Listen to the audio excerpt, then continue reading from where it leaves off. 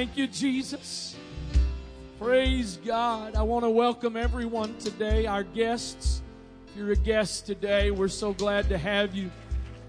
We welcome you in this service. If this is your first or your second time with us, we invite you to stop by our welcome area in the back of the sanctuary. A small token of appreciation we'd like to give you for being with us today. If you're watching us online, wherever you're joining us from, we welcome you as a part of this service and pray that you're blessed by it as well. Amen. If you're not standing and you're able to stand, if you would please stand in honor of the man of God as we get ready to bring him to the pulpit. We had a great time at the University of Maryland. Great encounter last night. Great move of God. I think there was around 4 people at least that received the Holy Ghost. We are thankful for that. But also, I believe there was like 7 different campuses represented in that service. And sorry, I wasn't actually baiting you for an applause. I was processing. and part of the significance of last night, we are thankful. Sometimes I'd like to think the Lord is dealing with me about this in several levels, several reasons. But I think sometimes we underestimate the significance of things that God does because we go by things that we can measure. And there's a place for that. Don't get me wrong, there's a place for that. But I believe that also the significance of last night was there are matches that got lit that will then go back to other campuses. And this is really applicable to last night's message. I know a lot of you couldn't be there, but fires will be lit. So I'm thankful for those that got the Holy Ghost and other things that happened in that service, but I also believe that God is spreading some things as well. It's pretty amazing to be on a college campus and participate in knowing all of the stuff that goes on. Whether it's the stuff that professors are communicating to the impressionable minds of the future of this country and other countries, or if it's behaviors and things that are taking place. To stand there in the presence of God and feel the same thing there that we feel here is absolutely awesome. So I just wanted to give you that good report. Brother Neer ministered in that service last night. Very clear, specific word from God, and we are very excited to have him today. For those of you that may not have been here in the past or in the services in the past when he's been with us, Brother Neer, I'm resisting corny jokes right now. Telling you he doesn't come from too far, but Brother Neer does come from far. So, sorry, some of you don't have a last name that you've had to listen to corny jokes all your life. So every now and then it's nice to pay somebody back even if they never did anything to you. So, just feels good.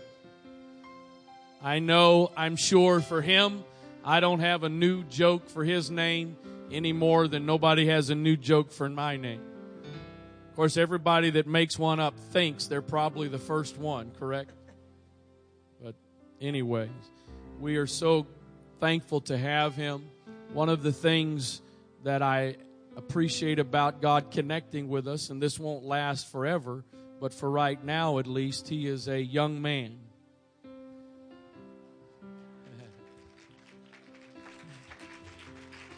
And I think it's extremely important for people to stand in this pulpit, not just from one single age or culture or gender. So I want you young folks, especially today and tonight, I want you to be challenged and encouraged. I have no idea if he'll touch on, I don't know what I know he'll share whatever God has given him. And in case it doesn't fit in, I just said it last Sunday morning in my message. I've been blessed to grow up in a great home. blessed with great parents, the founders of this church, blessed from what God has kept me from, but he comes from a different background. And I think all of those things are important so that you understand God doesn't just call certain kinds, but it's to whomsoever will. Praise God. So I'm thankful he's with us this weekend, and I believe that this morning that he's got a word from God for us and for some individuals. So I tell you what, why don't you do this as he comes, those of you that will. I want you just to lift your hands right now to the Lord, and I want you to tell God in your own words, your own way, God, I want you to speak to me today. I want you to minister to me today. You know, God, my needs. You know what I have need of. You know how to meet my needs. So I open my heart and my spirit to you today in Jesus' name.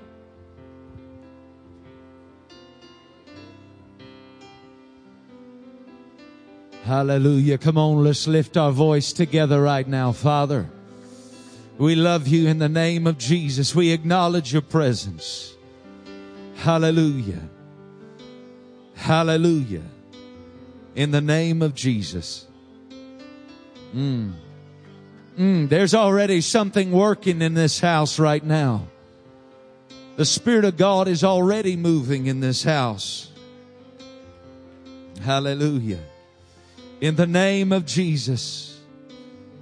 In the name of Jesus. My.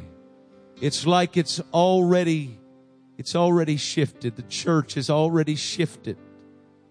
But the last couple of months, there's been transition, there's been change. It's like the gear has already been shifted, but now it's like finally there's traction that's beginning to take place. And there are things beginning to happen that are going to continue and carry on until he splits the clouds of glory. But I want to be a part of what God is doing. Amen. If you want to be a part of what God is doing, would you clap your hands for Jesus? Hallelujah. Would you lift your voice? Hallelujah. We lift you up, God. We acknowledge you're moving. We acknowledge what you're doing. In Jesus' name. In Jesus' name. How many came with faith and anticipation today? And you believe God's going to meet us where we are and ready us for where we're going? Amen. Amen. So thankful to be back here at the Antioch. It is one of my favorite places to be because I'm amongst friends. And it's such a place you come. Some places you go, it's like trying to dig a hole in a desert and trying to find water. But here it's just a river flowing. You just hop in. Amen. It's like some places you go, it's like a push lawnmower. And you got to really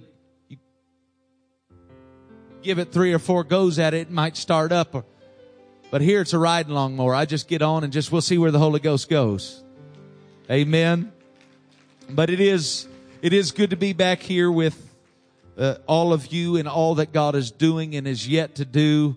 I'm privileged being such a young man, being able to grace this pulpit with such a church that has such visibility that God has set, like I've said before, as a crown, as a jewel and a crown of His body. Amen.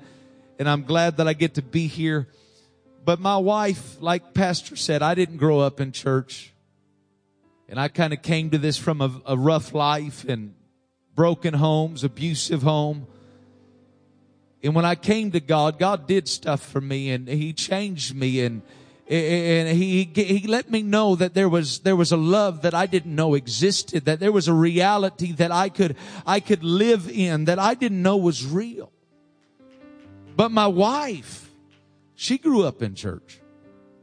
She was a pastor's granddaughter, and she told me of a song, and I might have shared it with you before. She told me of a song, and it goes something like this.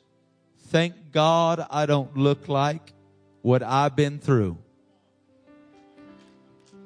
If you ain't got nothing to be thankful for, you can thank God that you don't look like what you've been through. Amen. Amen. I said that one church in Texas. When I said that one church in Texas, is about 20 people there. And I was trying to get connected with the people so they could kind of trust the one who was going to be preaching the word so they might receive. So I say that little number right there.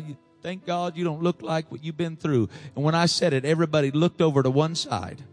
They didn't laugh like y'all laughed. They turned to one side and they looked at one gentleman, had a scar down his face, had a glass eye, walked with a limp, had a half an arm, and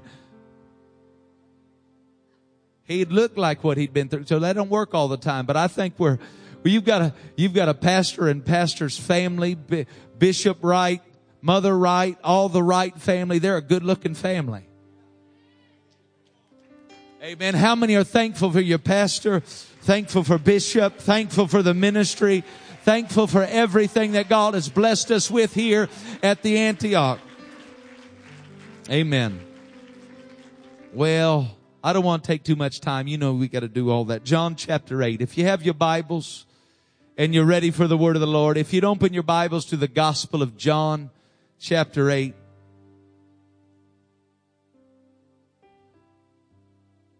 What a move. That's already moved into this house. There is healing and I feel like God's given me something very specific for us and where we are to prepare us for where we're going and what God has for us. So if you'd open your hearts tonight or this morning and just kind of believe that God's going to speak to you. I believe that He will. All right? John chapter 8 and verses 56 starting, and then we'll just kind of go into chapter 9.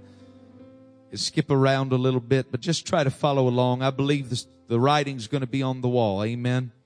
John chapter 8 and verse 56 says, your father Abraham rejoiced to see my day. Everybody say to see. Your father Abraham rejoiced to see my day, and he saw it. Everybody say he saw it and was glad. Then said the Jews unto him, thou art not yet 50 years old, and hast thou seen Abraham? Notice the focus is sight. Your father Abraham rejoiced to see my day, and he saw it and was glad. Then said the Jews unto him, thou art not yet 50 years old, and hast thou seen Abraham? And Jesus said unto them, verily, verily, I say unto you, before Abraham was, I am. Then took they up stones to cast at him. But Jesus hid himself, or withdrew himself from sight, and went out of the temple, going through the midst of them, and so passed by. But just because the chapter divides and we go into chapter 9, don't think the thought stops, because verse 1 of chapter 9 says, and as Jesus passed by, he saw a man which was blind from his birth. And his disciples asked him, saying, Master, who did sin, this man or his parents, that he was born blind? Jesus answered, neither hath this man sinned, nor his parents, but that the works of God should be made manifest in him, or be seen clearly in him. And I must work the works of him that sent me while it is day. The night cometh when no man can work. As long as I am in the world, I am the light of the world. And when he had thus spoken, he spat on the ground and made clay of the spittle. And he anointed the eyes of the blind man with the clay, and said unto him, go wash in the pool of Siloam, which is by interpretation sent. He went his way therefore and washed, and came seeing. But verse 18, to give more of a complete context, says, but the Jews did not believe concerning him that he had been blind and received his sight until, everybody say until until they called the parents of him that was born blind, that had received his sight. And they asked him, saying, is this your son who you say was born blind? How then doth he now see? They had an argument, but he had an experience. And his parents answered them and said, we know that this is our son and that he was born blind, but by what means or methods he now seeth, we know not, or who hath opened his eyes, or who the man was, or who was in the position to heal. Who was it? We know not. Here it is. He is of age. Ask him. He shall speak for himself. And verse 23 says, therefore said his parents, he is of age, ask him. Then again called they the man that was blind and said unto him, give God the praise. We know that this man is a sinner. He answered and said, whether he be a sinner or no, I know not. One thing I know, that whereas I was blind, he said, you can argue with the methods. You can argue with the man that God chose in the flesh of Jesus. You can argue about methods and you can argue about men. But all he knew was, I was blind and now I see. This morning I'd like to preach to you on this subject, the coming of age. The coming of age. If you set your Bibles down and lift your hands and begin to pray with me. Father, we come to you right now asking, oh God, that you would release an anointing in this house to quicken us to the mind of the Spirit. Father, to understand what it is that you want us to understand, to know and to see what it is that you want us to see, oh God. Let the scales fall from our eyes so that we may see you in a light that we have never seen you, and to know you in a way that we have never known you, oh God. I pray, reveal to us that dispensation of grace that you've so graciously given us access to. I pray, Father, that you would bind every hindering spirit, whether human or demonic, and let there be a free flow of your Spirit. Let your word go forth with free course. And we ask it all, Lord, in your blessed name. And everybody said, in Jesus' name, amen. And I want you to bump your neighbor before you're seated, and I want you to tell him, act your age. Look at your other neighbor, tell him, grow up.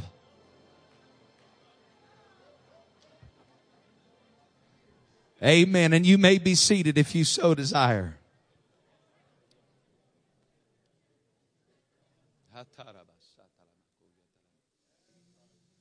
The Gospel of John is set apart from the rest of the Gospels.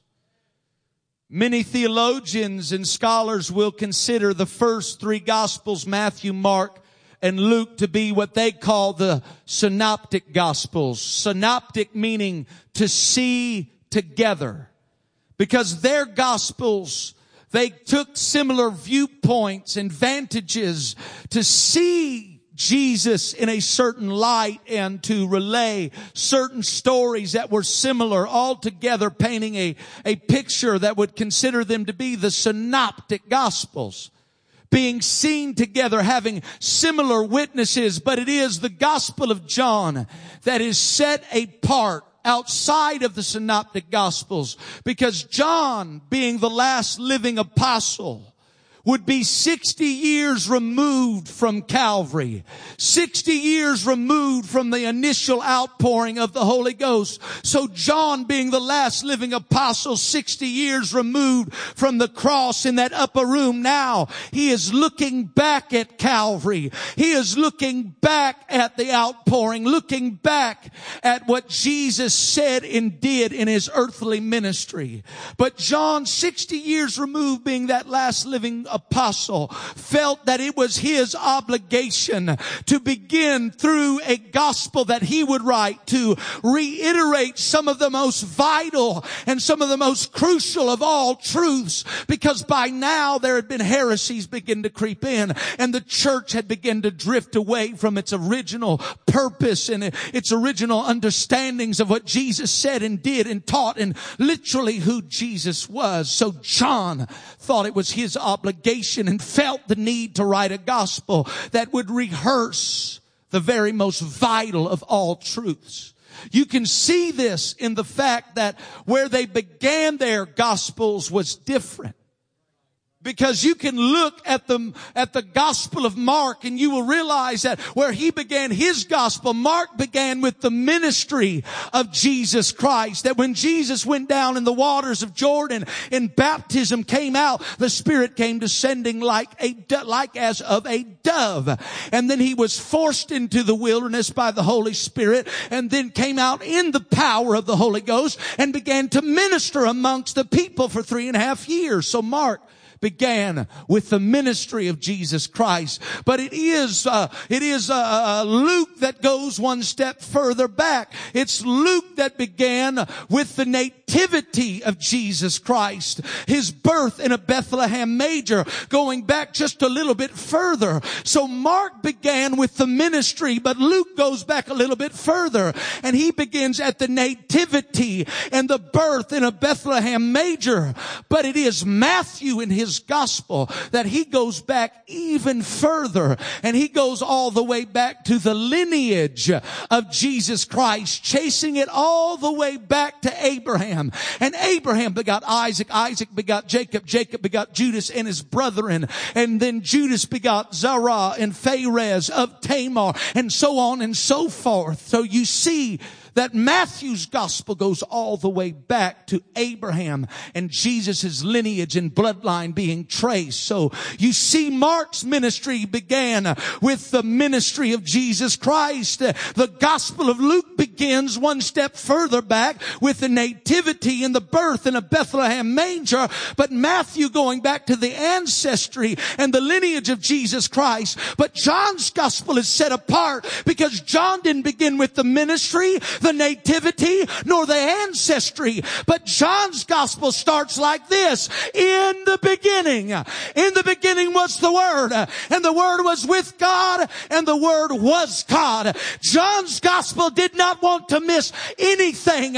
John's gospel was not going to leave anything or any room for error. So he goes to in the beginning, bypassing the ministry, the nativity, and the ancestry. John says, I'm not going to miss anything. He said, let's go all the way back to creation. He said, let's go back to Genesis 1:1. In the beginning.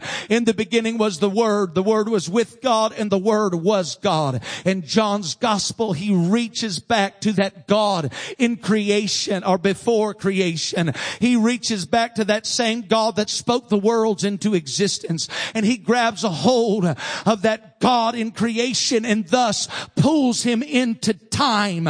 So by the time you get to John 1 and verse 14, in the beginning was the Word was with God, and the Word was God. He got a hold of that God, pulled him into from eternity into time.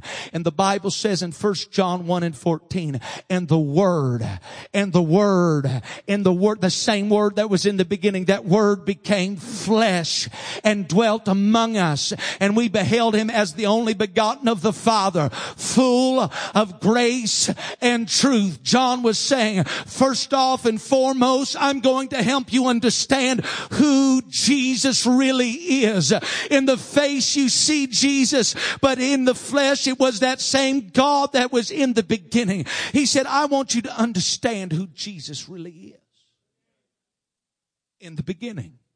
But then he continues to move on, not missing anything. The very most vital truths being relayed. We now go a little bit forward, and you see that John not only tells us that God that was in the beginning came into time, put himself in flesh, and we seen that only begotten of the Father, full of grace and truth, in the face of Jesus Christ. We go to John 4:24. He not only tells us what he did and who he was, but why he did it. Because in John 4:24, the Bible says that God is a spirit, and they that worship him must worship him in spirit and in truth. But we lean heavily on the last part, but let's not forget the first part. God is a spirit.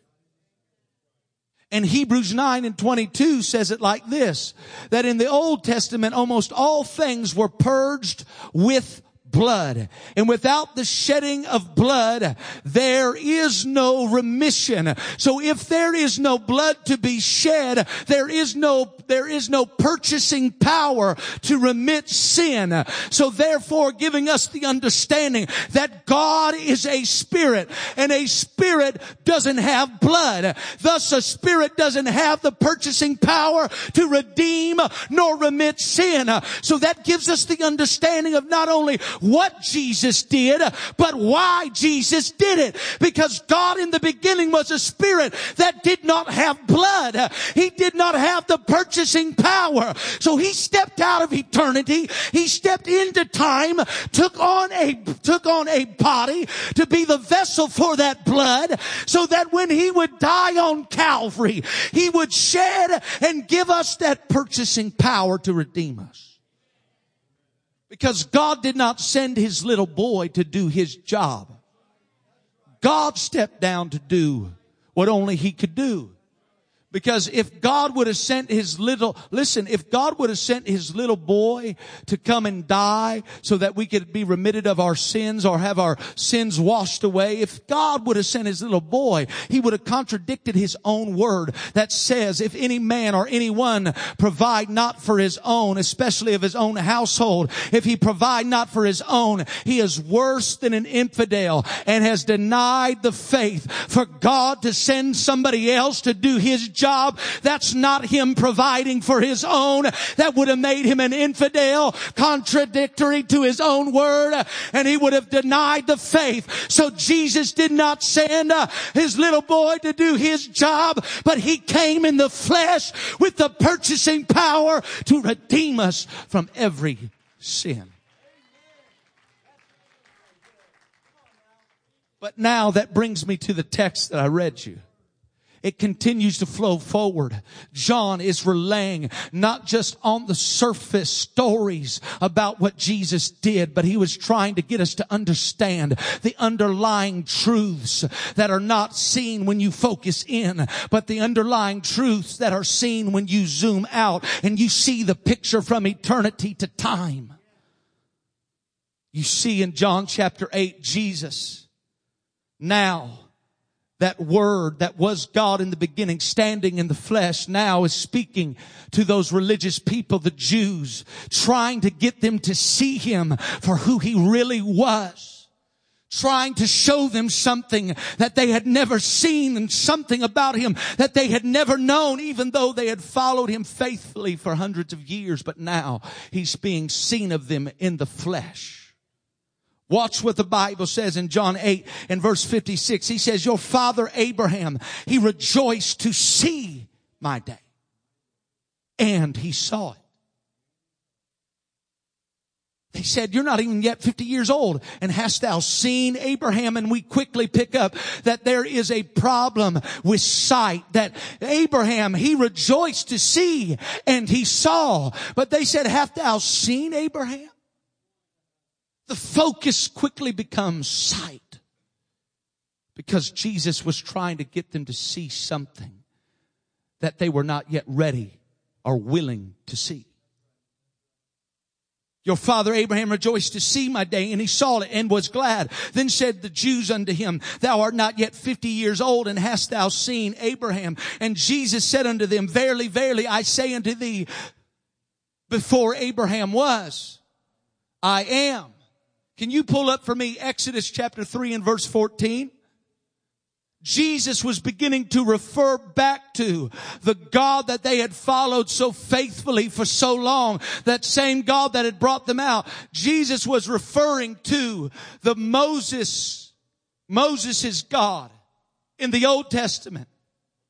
When Jesus, listen to me, when Jesus said unto them, verily, verily, I say unto you, before Abraham was, I am. He was literally trying to give them his identity. He was literally saying that same God that spoke to Moses out of a burning bush, that same God that was hiding behind that burning bush, revealing himself to Moses through the burning bush, that Moses said, who do I say sent me, when he went back to Egypt? And God said unto Moses, I am that I am. He said, that's who you tell them that I am. Tell them I am has sent you.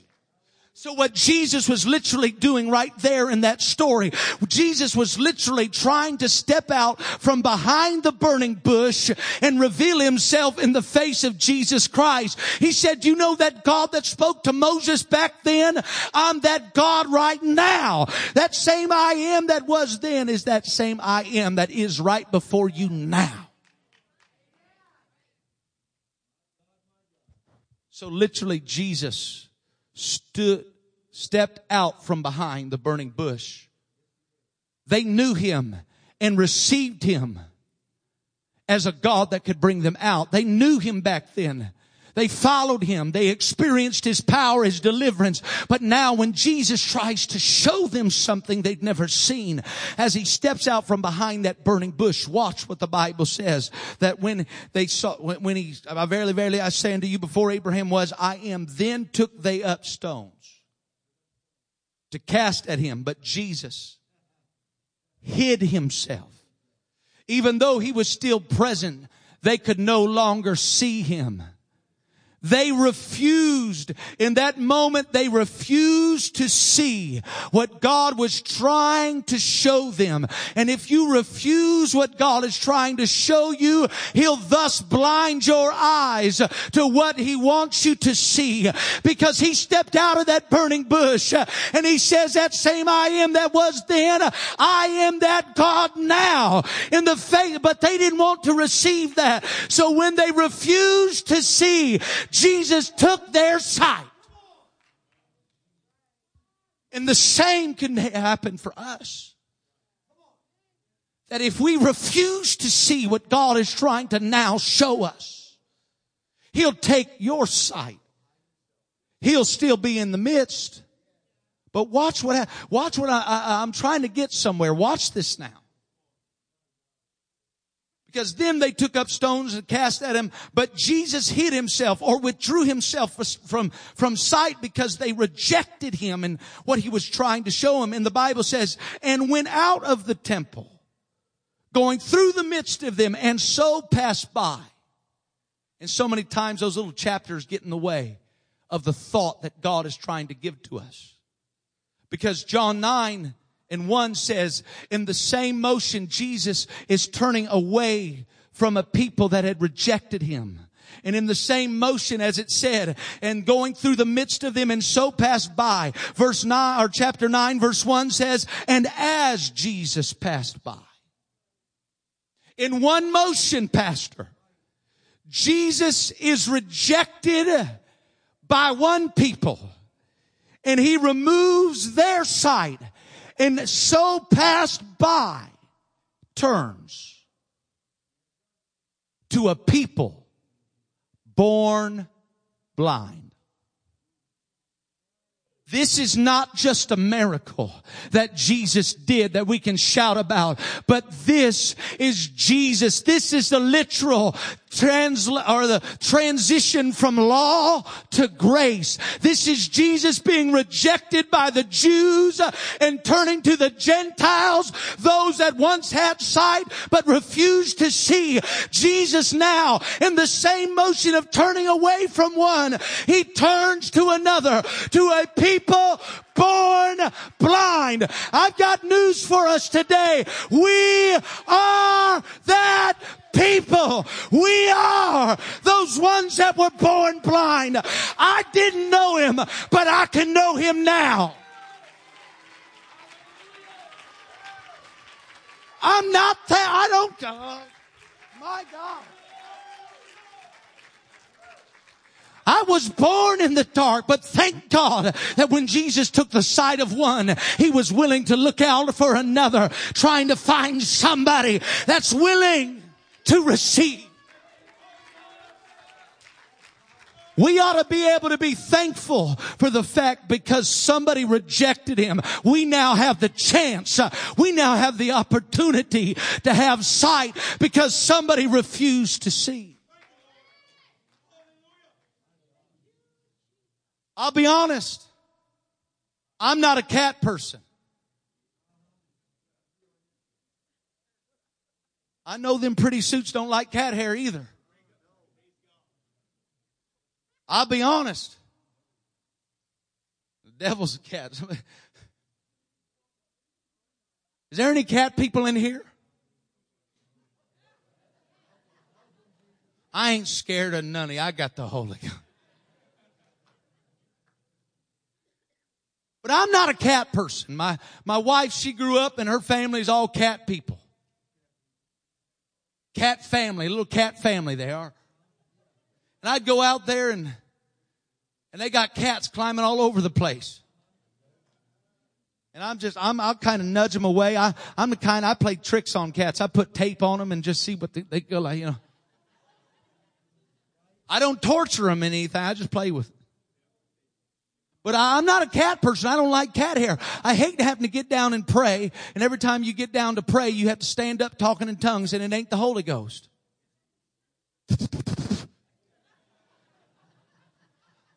I don't like cat. It's always been, I'm more of a dog person, but we don't have a dog or a cat. We have kids and that keeps us busy. If you got grace to have animals, that's your business. But I'm not a cat person. They were always cat. They've always got cat people. The cats try to climb up next to me, and you know what I do with cat? I kind of just nudge them off, and they try to get up on the table and get food, and I'm like, no, and I'll scoot them off the table, and I'll come to this understanding. The saying's true. That wherever there's somebody that's saying, scat, cat, wherever there's somebody saying, shoo, get out of here, somewhere nearby, there's somebody saying, here, kitty, kitty. So what I'm saying is, they said, the Jews, scat, cat, we don't want you. Get out of here, shoo. But wherever there's somebody that's saying, scat, cat, get out of here, there's always somebody right around the way that's willing to say, hey, here, kitty, kitty. And that's exactly what a people born blind, a Gentile people that had never seen, that had never had sight, said. So in the same motion of Jesus turning from one, He turns to another. And that's the very reason why we can have grace today. That's the very reason why we can experience this dispensation called the church age. This is a picture of the church age. Now Jesus taking sight from one another, offering that sight to somebody that has never seen. This man that Jesus turns to had never seen blues. He had never seen greens. He had never seen he'd never had sight. He was born into the dark, never knowing light, never seeing a thing. But watch what happens. All of a sudden the disciples, just cause, like Brother Godwin said, just because you're one of the 12 don't mean you get it. Just because you're a disciple, just because you're here don't mean you understand. So they are all sitting around and they see this man that was born blind that would come to symbolize and represent us who are the Gentile nations. They turn around and they said, Jesus? Who sinned? This man or his parents, that he was born blind? They said, Jesus, who messed up? Why he's going through what he's going through? Well, who messed up? Sin. And Jesus said, it's not because of sin. See, that's one of our biggest obstacles to grace. Something starts going on, we just classify it, oh, somebody messed up, somebody sinned, somebody's not doing right. Because when it doesn't happen like we want it to happen, we oftentimes try to look for we start to try to find fault and place blame on something. But this dispensation of grace, they were born into dark because Jesus says to his disciples, he said, because, no, not his parents, nor he that sinned. No, it wasn't neither of them. The reason why he's in the dark, the reason why he's blind is because I'm about to make my works manifest in him. I was reserving him for a time and a period so I can show this world something that they've never seen. So he said, no, first in this dispensation of grace, you got to deal with that accusation, that voice of accusation. The first thing that comes to your mind when things don't happen the way you want it to happen, sin. Somebody messed up, somebody did wrong. No. He said that the works of God, he's saying this blindness that they are, it's a platform for me to work like I've never worked, because there had never been anybody that had ever been born blind and received their sight.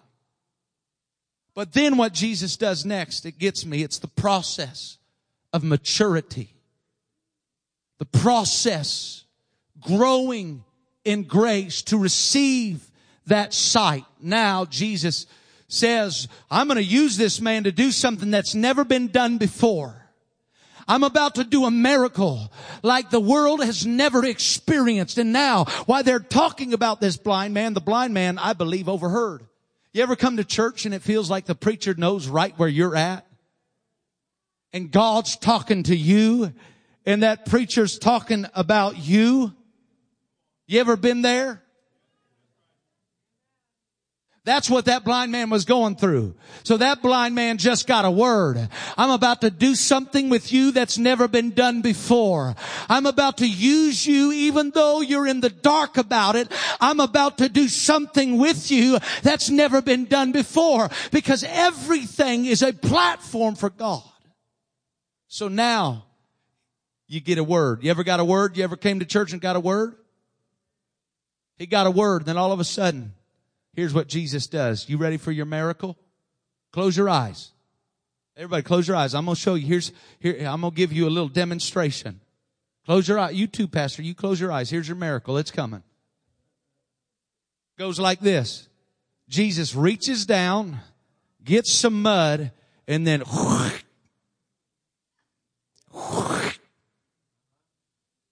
see, that proves my point. We want the miracle, but sometimes we don't always like how he does it. So he hocks a big old loogie in this mud ball. And then what's he do? He puts it on the blind man's eyes. You can open your eyes now. Some of you are getting too detailed with it, all right? But he takes that, watch now. He takes that mud, puts it on that blind man's eyes, and then says, go wash. Now, first off, I ain't been saved that long. But if you spit in my face,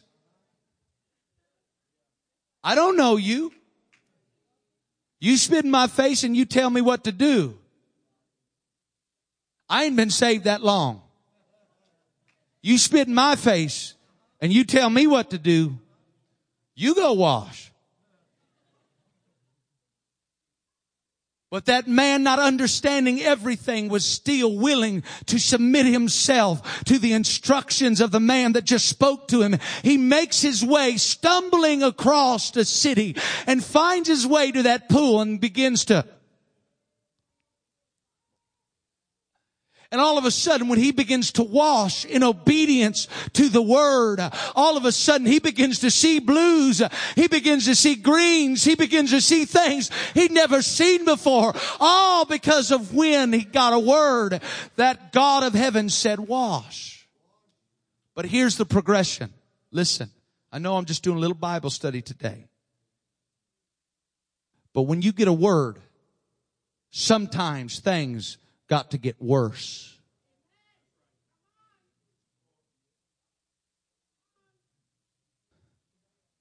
I want to be nice saying sometimes. This is the progression. This is growing in grace. This is the maturity in how it works. Watch. You get a word and you might get excited, but next comes the mud. But what's the meaning of the mud? The mud is when that blind man, he's already in the dark. Why do you have to put mud on his eyes? But Jesus knew that it was, notice Jesus did not say, if you go wash, I'll do a miracle for you. He didn't say, if you go wash, I'll let you see things you've never seen. No, because Jesus knows us enough that sometimes He cannot motivate us with a miracle. But if sometimes He can't motivate us with a miracle, He knows how to motivate us with a mess. So when you get a word and things get worse, oftentimes it's because Jesus knows He can't motivate us with things we've never seen and things we've never known. But if He can make a mess where we are, that might just be the motivating factor to move us into what God has for us to move into. So when you get a word and things get worse, why?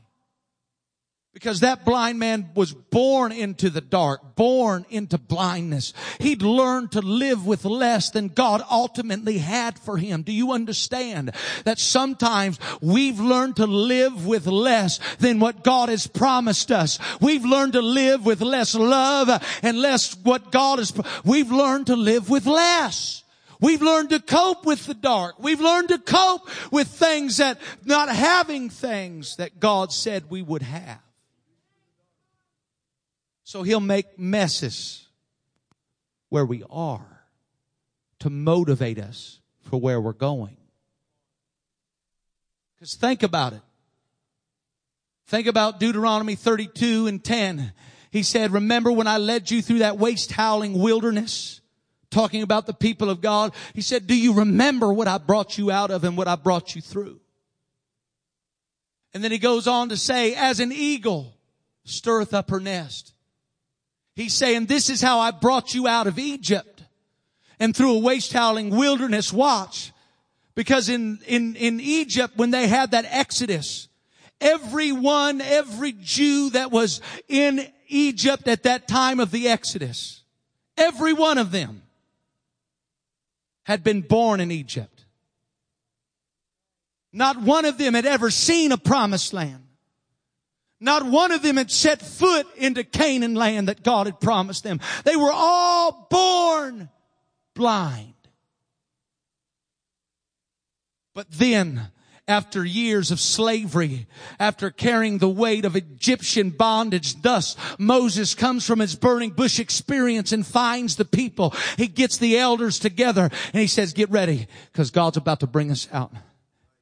He said, and he gives them a word, get ready because God's about to do what He's been planning all these years.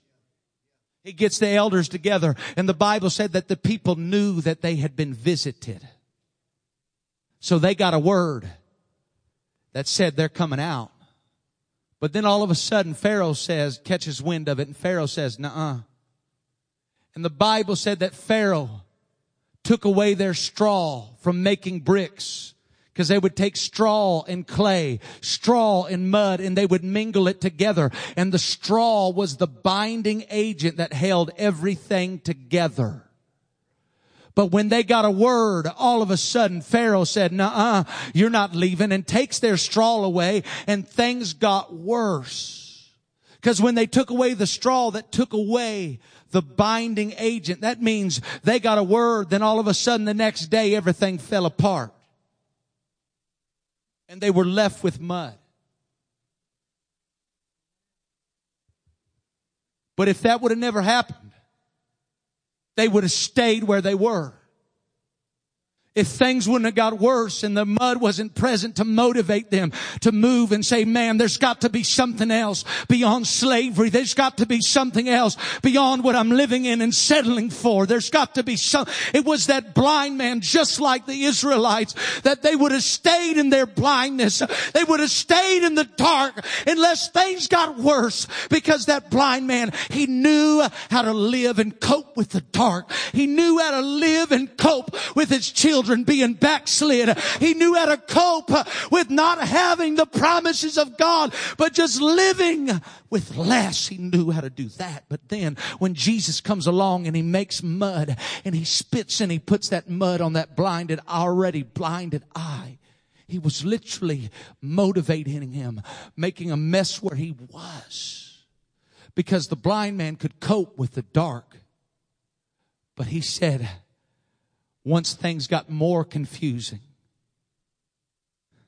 and more uncomfortable, he said, man, something's got to give. I guess I'll wash. You know what the mud was for? It gave them a reason to wash. And that's where I believe we found ourselves. We've got words, we've got prophecies, we've got promises and things. We've got all kinds of things that God has promised us. But God knows our nature, and He knows that sometimes to motivate us, He can't give us prophecies, but He's got to give us problems, because we don't understand the prophecies, but we understand problems. We've learned to live with what less than what God has for us. So God will allow problems for us to throw our hands up in the air and say, God, something's got to give. I can live with my babies being gone, but please don't let my body get sick. And then when things happen, we say, man, something's got to give. And then he went and washed. But when he began to wash, something's got to give. And then he seen all of a sudden blues and greens and things he'd never seen. You try to motivate somebody that's never seen anything. Try to explain blue to somebody that's never had sight.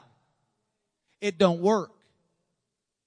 But Deuteronomy 32, and I want you to bring this up. Let me show you the meaning of the mud, and it may be a different angle that maybe might help the church.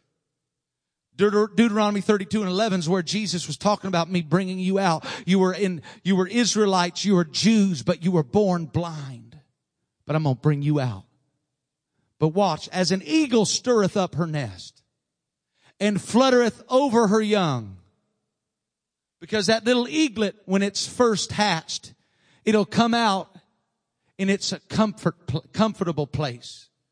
A place where you can grow, a place where you can mature, a place where you can learn to get strength enough from the sustenance that mama eagle will bring back, those little bitty worms, and mama will come back and give you the worms that because the eagle, when it first comes out in that nest and it's so nice and cozy and cuddly, all that little eaglet knows is it's got a mouth.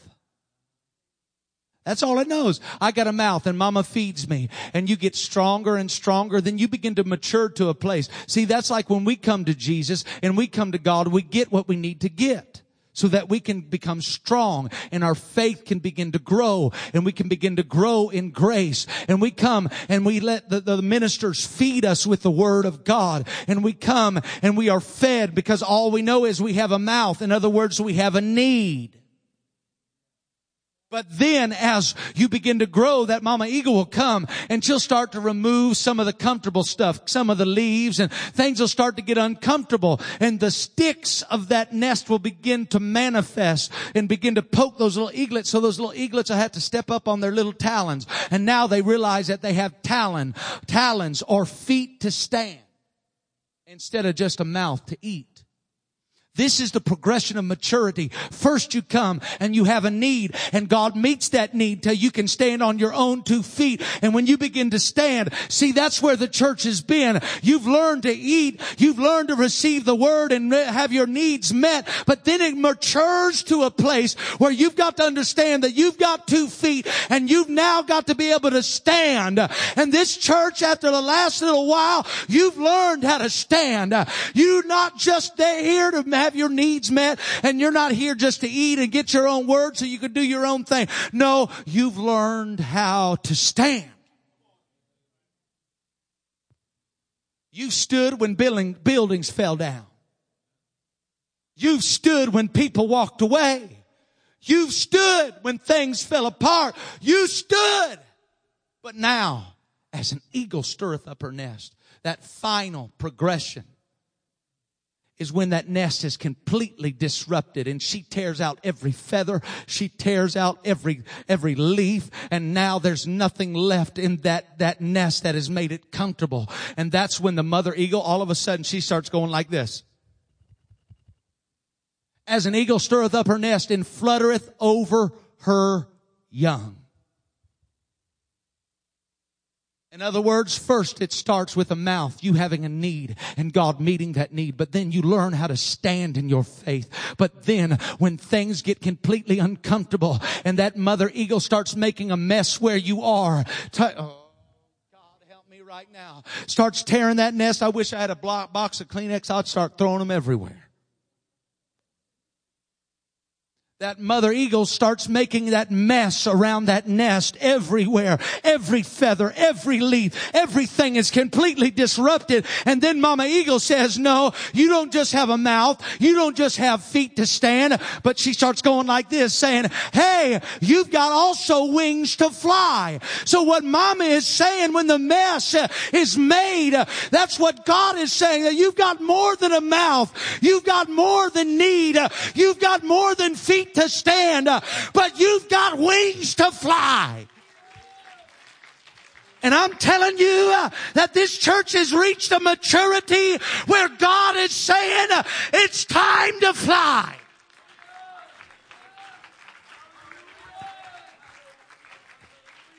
It's time for somebody to understand. The mess is telling you, the mud is telling you, you've got more in you than you realize. You've got more to offer than you understand. But if you would just go beyond the mess and you would begin to wash. So let's just stop for a moment. There's revelation in this house, Father.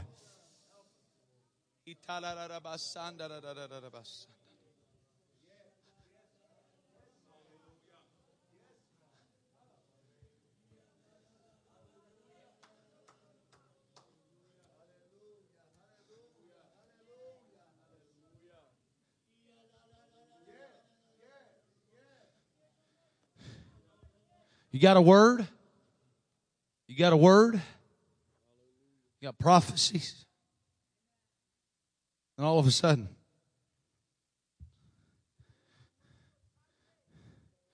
people start fighting.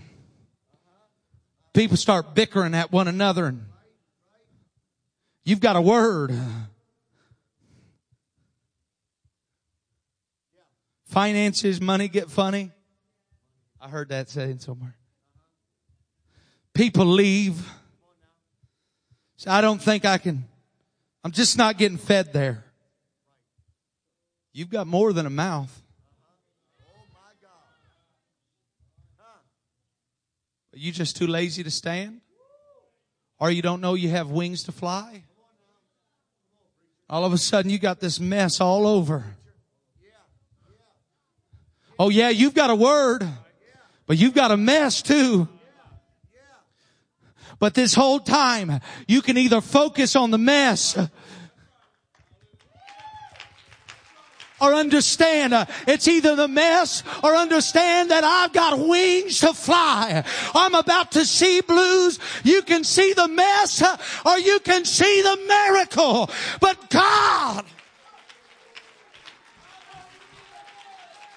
somebody, you got to understand, God is about to unlock something in me. God is about to unlock. I'm about to release my wings to.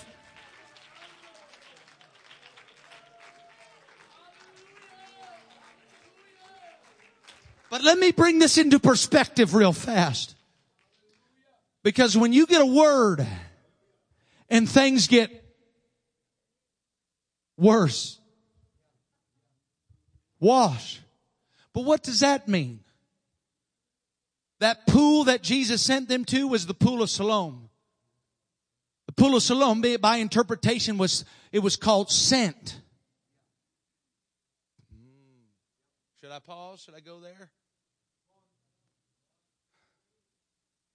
But that pool, that water, to the Jews, during their Feast of Tabernacles, the Jews would go to that pool.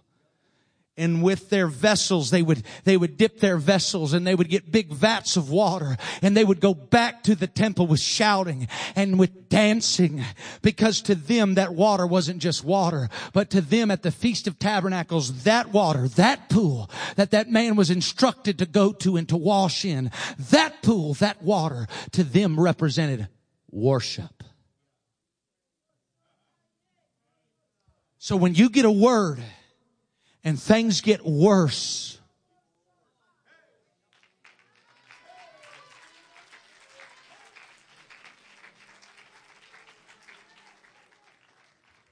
Even though I don't understand it, even though it don't make sense, sometimes when you get a word and things start to fall apart, that's when you need to throw your hands up in the air and say, God, even though I don't understand it, I know you're still on the throne. Even though it don't make sense and I can't see the outcome of it, I don't know how it's going to pan out. I don't know how it's going to... I may not agree. And even if I don't agree, and when you begin to worship, that's when you'll begin to see what only God can show you. When you begin to worship and wash, God will take care of the mess. The mess is just the method to get us to maturity so we can see.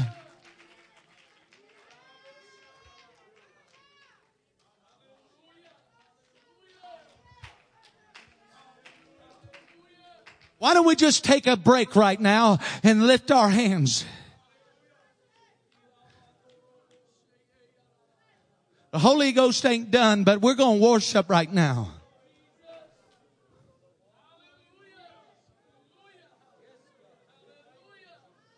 Sondele bahasaya. Sindale mokurebata. You got a mess right now. You confused. You need direction. You need God to show you something. You just throw your hands up in the air and say, God, I love you. I don't understand. I don't know where to go. I don't know what to do, but I love you. I trust you, God.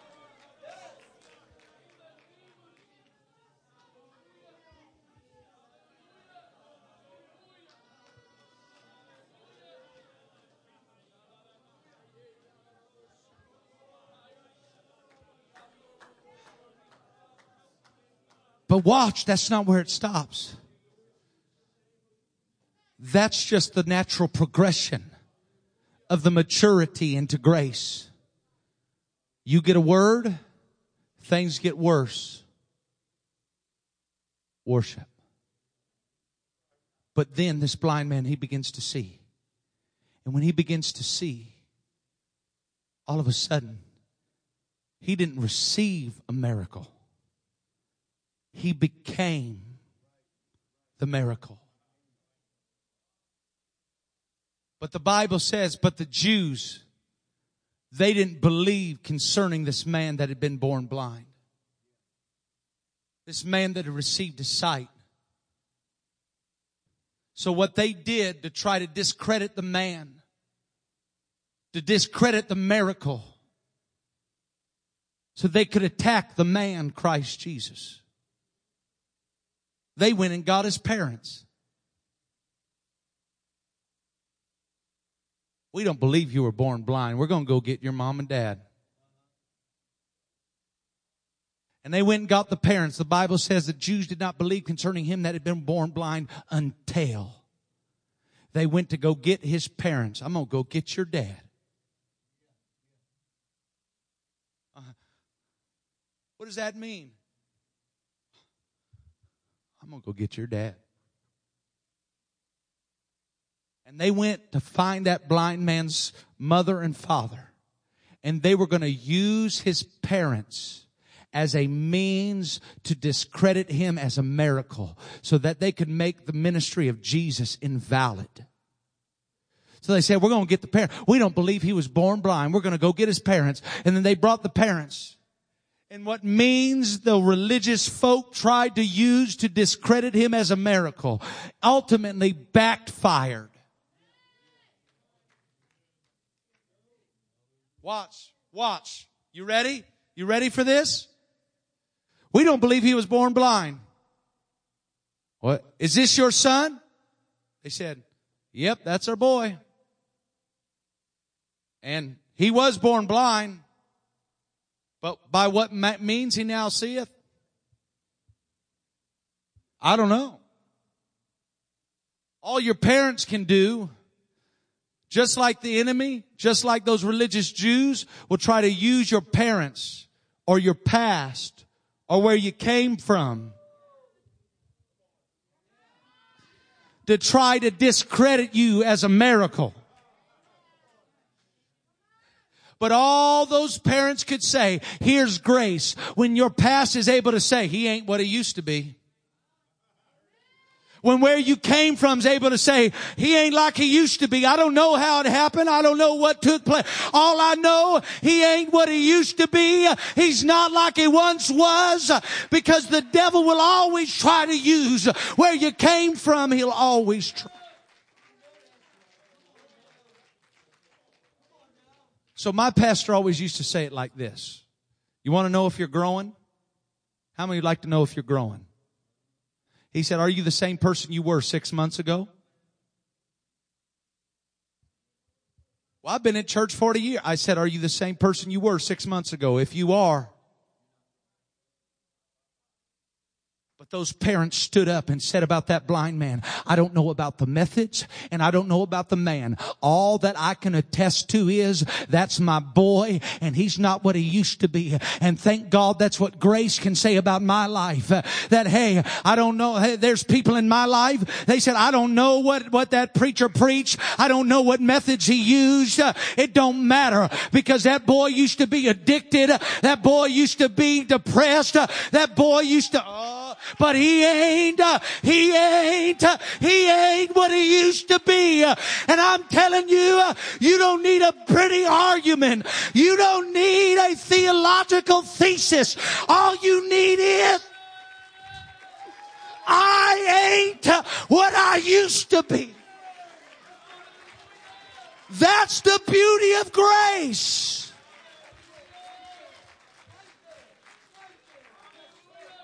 But then, this is the last part.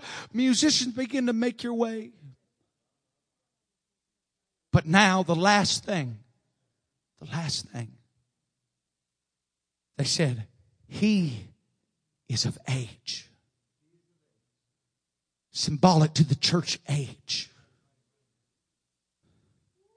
It's the power to change and take a life. But then, he is of age. Ask him. And now the same mouth that once was only there to receive now is validated by a past that says they ain't what they used to be. And now that mouth that was once only there to receive is now becoming useful. And they come to that blind man and they said, tell us what happened. They said, give glory to God. This man's a sinner. Because they were fussing about the methods Jesus employed. They were fussing about the man, Christ Jesus, not about God. They believed in God, but the man that had been employed. The methods and the man. You can argue about the methods. You can argue about the men. But there's some folks in here that you could stand up right now and you could say, you could argue about the church's methods. You can argue about the ministries. Kevin Breckenridge, come here.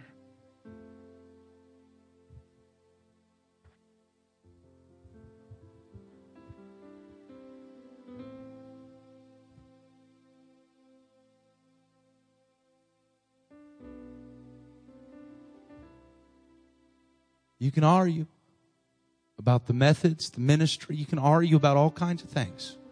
But like that blind man, when they came to him, give glory to God, this man's a sinner. He said, whether this man be a sinner or no, I don't know.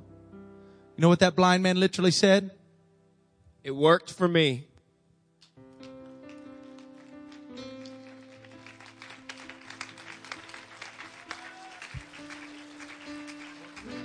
It worked for me.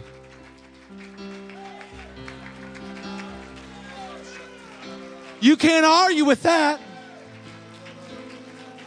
You can't argue with that.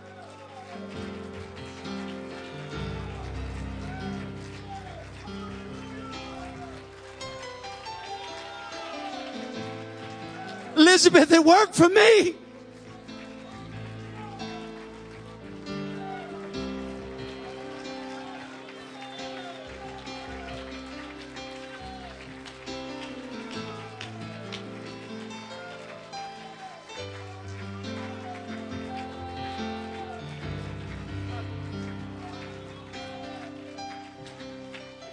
Let's all stand right now. Can we do that?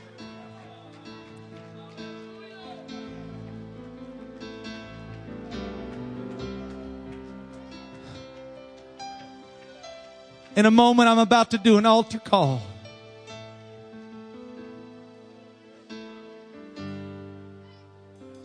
But I'm going to do an altar call for the church. Listen. For those that have forgotten. Just the fact that you're here is a miracle. We've squabbled. We've argued long enough. You need to remember what a miracle it is that you're here. It was last May in 2016 that I was privileged to be able to go down to New Orleans and preach at a church. And when I was there, I got to meet one of their saints, one of their elder faithful saints, that who had 15 minutes into the message, 15 minutes into the message, he fell over on the pew and died. And for 20 minutes, he didn't have a pulse. In 20 minutes, not one breath. They called the ambulance. The paramedics came. They took him out. The church began to pray over this man that had been such a pillar and a faithful man of God in the house. And while he's in the ambulance, the pastor went with him and was just literally over him, just praying, oh God, you can't take him now. You can't. And after 20 minutes of no breath, after 20 minutes of no heartbeat, all of a sudden his chest began to go up and down and breath began to come back into his lungs. And God literally, now don't clap, just listen. And that man literally came back from death. And after a little while, he began to open his eyes and he was able to see. And he looked over to the pastor and he said, Pastor, he said, what happened? What's going on? Not really. He's now in an ambulance and the paramedics are around and taking all of his stats or whatever they call. And he's looking around. Pastor, what happened? And he tried to break it to him as easy as possible and just, well, he said, you died. And all of a sudden that elder faithful saint began to cry. He said, my God. He said, I'm so sorry, Pastor. He said, I didn't mean to mess up the message. And that pastor looked at him and said, mess up the message? He said, you are the message. Antioch, please don't forget. Please don't forget. Sorry, Pastor, I didn't mean to mess up the message. Mess up the message, church. You are the message. You are the miracle. Somewhere along the line, we forgot what Jesus has done for us. We forgot that we are the miracle, just that we're here. And God is reaching for somebody. Where are the miracles? Where are the blind eyes? Where are the deaf ears? If you've received the Holy Ghost, that is the blind seeing. That is the deaf hearing. That is the lame. But what I felt for this service,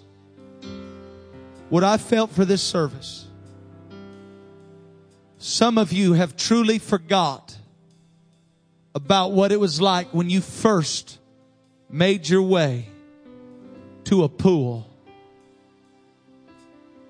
Some of you forgot what it felt like when you were washed. But today God's giving us an invitation as a whole to come back to that pool and to wash away the mess, to wash away everything that has blinded us from seeing that we're the message and we are the miracle. So now I'm asking you as the body, no more arguments. No more squabbling amongst ourselves trying to see and understand. No, but somebody that will just step out of their pew and say, it's been a while since I've truly worshiped. Would you come right now all over this place as a conglomerate whole? Would you come? Come on. Grab somebody by the hand and lead them to that pool. Come on, grab somebody by the hand and come lead them to a pool. Say, I've got to see it. I've got to see what God said. Come on, that's it.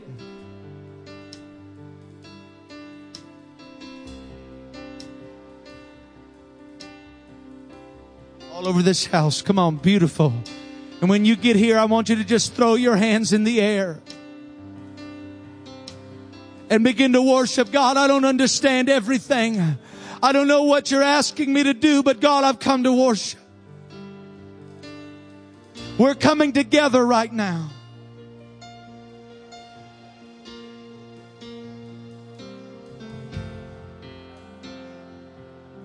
That's it. Let your voice out. Just the fact that He came to us that were born blind. Just the fact that we could see. I don't want to reject what He's trying to show me. I don't want to reject the move that God's now making.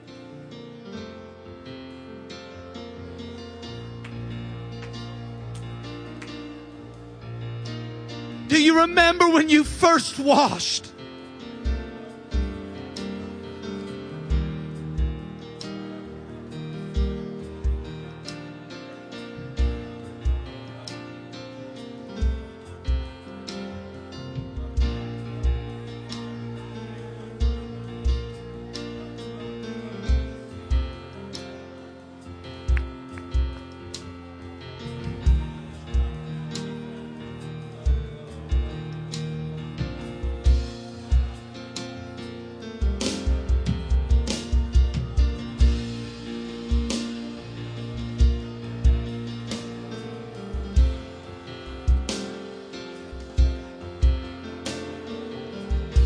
Come on, that's it. Mix faith right now, like Pastor said.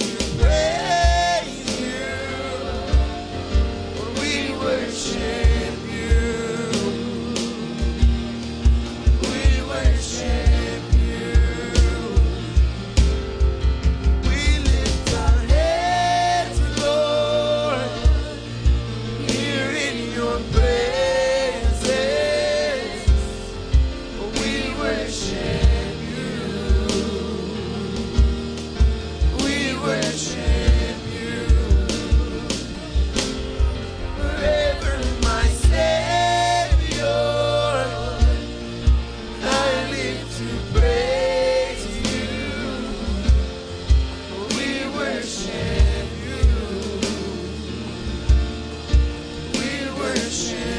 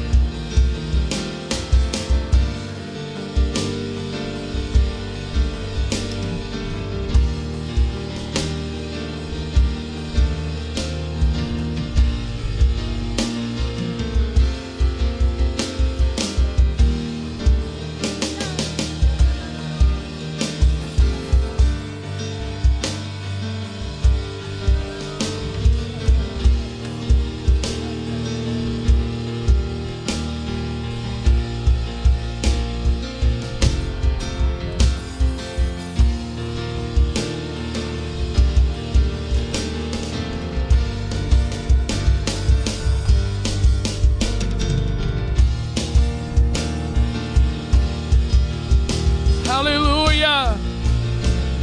Hallelujah. Oh, thank you, Jesus. Thank you, Jesus. Thank you, Jesus. Hallelujah. Hallelujah. Hallelujah. Hallelujah. Oh, thank you, Jesus. Hallelujah. Hallelujah. In the name of Jesus. In the name of Jesus. Oh, hallelujah. Hallelujah. Hallelujah. Thank you, Jesus.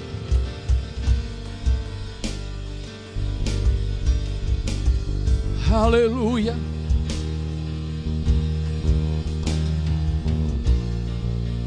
If you're not praying, those of you that would, I want you just to give, let me finish before you start. I want you to give the Lord thanks, but I want you not to just give the Lord thanks for speaking to us. I want you to thank the Lord for speaking to you. I want you to make it personal. I want you to make it not only an expression of thanksgiving, but a demonstration of faith that you have spoken to me today, God. Would you do that? Come on, lift your hands, close your eyes if you would, and would you just express that? God, I thank you that you have spoken to me today.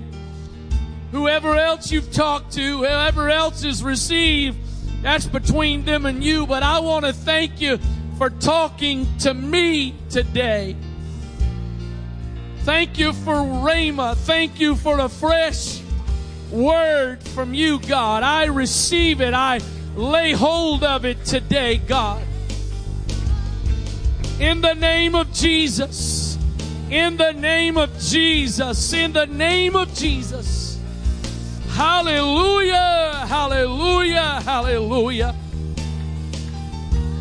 Hallelujah. If you're still praying and you want to continue, please do so.